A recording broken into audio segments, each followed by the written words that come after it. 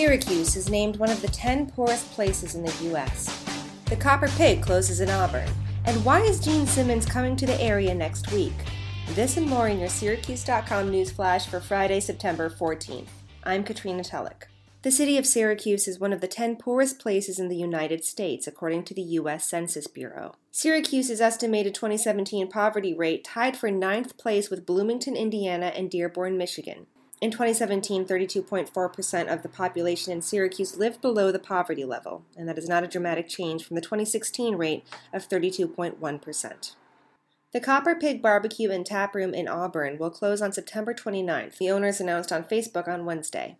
Don and Mark Schultz wrote they are closing to concentrate on Prison City Pub and Brewery and an expansion of their brewing capacity. The Copper Pig opened at 10 East Genesee Street in 2016. It featured, quote, low and slow wood-fired smoking methods for barbecue, Southern-style cuisine, and American comfort food. Crouse Hospital recently sold a building on South Crouse Avenue to Syracuse University for $3.25 million, according to Onondaga County real estate records. The building at 410 South Crouse Avenue houses the hospital's chemical dependency outpatient programs, according to Bob Allen, a hospital spokesman. He said the sale was finalized earlier this summer. Allen said the hospital has outgrown the space and needs more room for its outpatient programs. Syracuse University's plans for the building are unknown at this time, and the university has not responded to questions about the sale. Rock and Roll Hall of Famer Gene Simmons is coming to the Syracuse area next week to promote his new gourmet soda line. The glam metal bassist, singer, and co-founder of KISS will be at the Tops Friendly Market store located at 5351 North Burdick Street in Fayetteville on Thursday, September 20th at noon. Fans can meet Simmons and try free samples of his beverage brand Moneybag sodas. According to a press release, Moneybag sodas will be available in 7-Eleven stores, Wegmans, Tops Friendly Markets, and Rocket Fizz Soda Pop and Candy Shop this fall before launching nationally.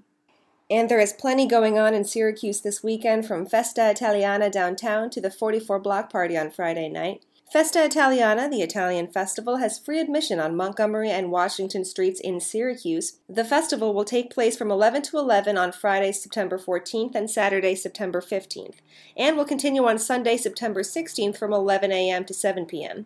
Kid Rock and country musician Brantley Gilbert will headline the final show of the season at the St. Joseph's Health Amphitheater at Lakeview. The show will take place on Friday, September 14th at 6:30 p.m., and Wheeler Walker Jr. will open the show. And after coming up just short of the upset last season, falling 27-24, the Syracuse Orange will seek redemption as the Florida State Seminoles head into the Dome this weekend. On Friday before the game, head down to Armory Square to the 44 Block Party, an outdoor block party with music headlined by Rusted Roots singer Michael Glabicki. The Florida State game takes place on Saturday, September 15th at noon, and tickets start at $35.